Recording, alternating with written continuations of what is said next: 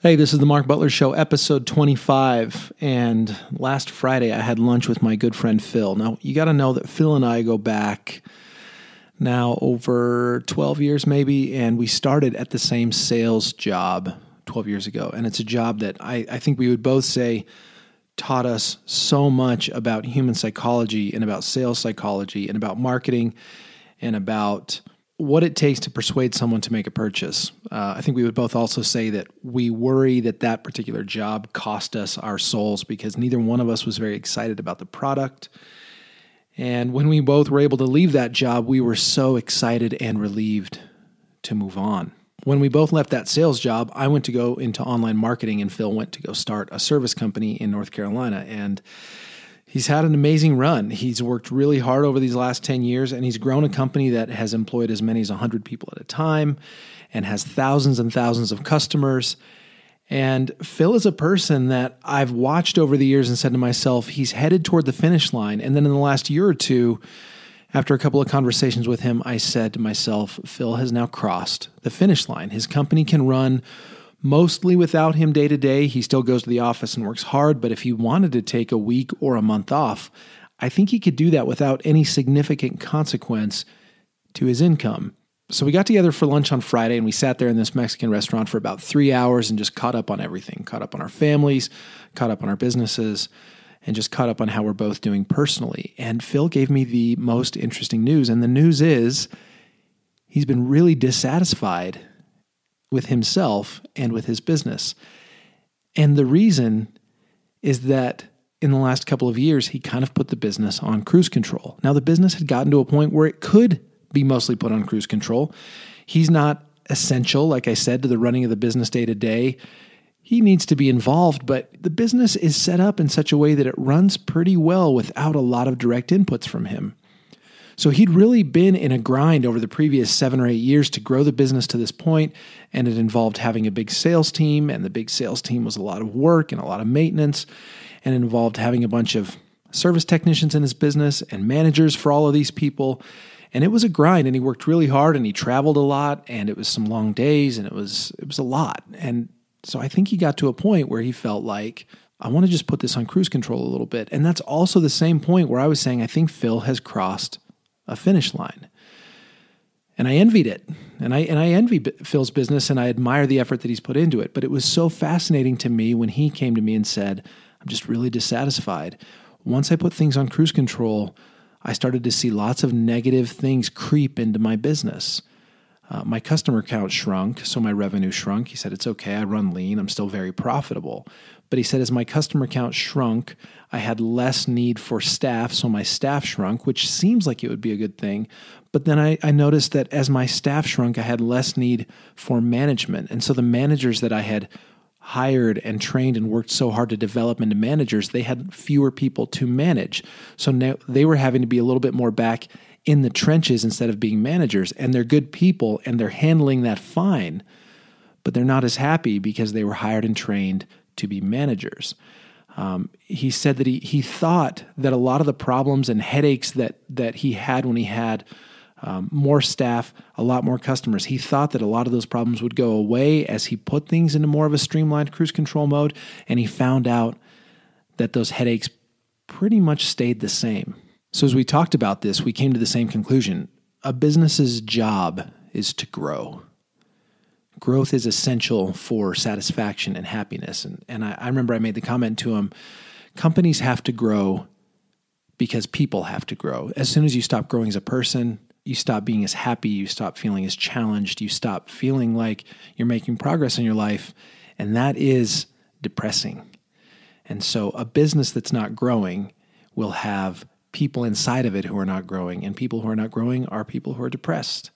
And eventually, if you don't turn that around and get back into a growth mindset, I think that the business dies because the people inside it aren't excited about being on cruise control. And he agreed with me. And he said that even though there's not huge financial pain requiring him to dig back in and grow again as a company, he just feels like he has to do it in order to feel happy and satisfied and to give his people an opportunity to also feel happy and satisfied. So I share this story with you because First of all, I always observed Phil as a person who was moving toward a finish line. And then I felt like he had crossed that finish line, meaning, okay, you can settle in and you can do this for the next 25, 30 years. You can cash a big paycheck. You can be profitable. You can do, materially, you can consume kind of whatever you want. There's not a lot that you're not able to do in terms of your day-to-day lifestyle and consumption. So you've crossed the finish line. And I think that could be true, but Phil's letting me know that, that's not what I want to do. That's not satisfying to me. That's not happiness. I want to grow again. Which leads me to the idea of crossing a freedom line instead of crossing a finish line. I believe that anyone who thinks that they're going to cross a finish line and no longer want to work, no longer want to struggle, want to grow, I think that they're fooling themselves. And instead of pursuing a finish line where you say, I'm done, I've got this huge pile of money in the bank, or I've got this business that runs without me, and now I can just sit back and just enjoy life, kind of be in leisure, I think that's a false idea. I think it's a false goal that would lead to unhappiness. So what I want to encourage all of us to do is, instead of pursuing a finish line, pursue the freedom line. If you look at Phil's situation, what if instead of saying, he crossed the finish line, he doesn't have to do anything anymore? What if we say, Phil crossed a freedom line where he's at a point now where, thanks to the infrastructure that he's built, the people that he's hired and trained, the base of customers that he has, and I don't know about his, actual financial status, bank account balances. I have no idea about any of that, but I assume he's not in a cash crunch at any given moment. So what Phil has at this point is options. Phil has crossed a point where he's not under pressure on any given day to do something that he really doesn't want to do. He doesn't have to grind in quite the same way that he did in the first and third and fifth years of his business. Now he can sit back and he can say, how do I want to spend my time and my money to grow this company and to grow my people as individuals and to grow myself as an individual? I now have the freedom to choose that path because I have this foundation of strength in the form of my company and my cash. I think it's the freedom line that we're actually pursuing, not the finish line. Now, I also found out in that conversation with Phil that he's seeing the benefit of building a personal brand. Now, personal brand can be seen as, a cheesy phrase and people might resist it, but a personal brand is basically a recognition that in this age, in this internet age, the social media age, the more people that know, like, and trust you, the more you're able to do what you want to do in business and in life. And building a personal brand is just increasing the number of people that know, like, and trust you. And it's been interesting because the online world was always my world, and Phil's been very much in an offline world. Well, he's seeing now the benefit of growing that personal brand. So now that he has crossed what I'm calling the freedom line, he's got his eyes set on growing a personal brand. He doesn't yet know what he wants to do with it or exactly how he wants to express it or what his particular personal brand will be about. I've got some ideas that I hope to talk to him about. But he now has the time and the money to educate himself about all things online marketing and social media, to start to put his time into growing that personal brand, experimenting with it, having some failures. And as he has some of those failures, he's not failing in a way that threatens his lifestyle, threatens his business. He's basically playing on house money at this point. There's really no downside to any experiments that he does in trying to grow a personal brand. And not only that, because of the way he set up his business, he can dedicate hours per day to learning and experimenting with this new project as he also re-engages in his his current business so that it grows again.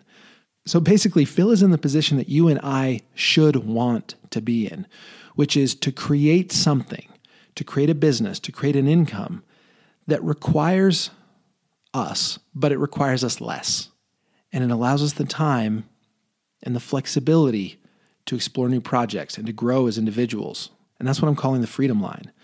So as you think about your business, as you think about the projects you're currently working on, you've got to ask yourself, is what I'm doing with this moving me closer, not to a finish line where I never have to work again, because that would, to me, that's the definition of misery, but moving closer to a freedom line where on any given day, I have a ton of flexibility in how I'm going to spend my time and my money that day to continue growing as a person. this is a kind of new idea for me. I haven't yet even identified or figured out exactly what crossing the freedom line would look like for me. Is it a certain amount of money in the bank? Is it a certain type of income from a certain number of products? Is it a certain set of marketing channels that sustain my income so that I am highly flexible day to day? But I think I've stumbled here on the right question, and it is, what is my definition of the freedom line, and how are my day-to-day activities moving me closer to it? Have I set a deadline or a goal by which I would like to cross that freedom line once I've defined my freedom line? So anyway, my friend Phil will probably listen to this. Phil, thanks for the talk. I learned a ton from you as always, and I've got to go to work on this. I've got to figure out what my freedom line is. I've got to figure out how to get there and by when I hope to get there. For the rest of you, I hope you'll do the same thing. Let's figure this out. Let's go to work on it. I hope you're having a great week. I hope you're enjoying and learning in the work, enjoying the work you're doing on a daily basis. I hope you're learning from the work you do on a daily basis. And I will talk to you next week.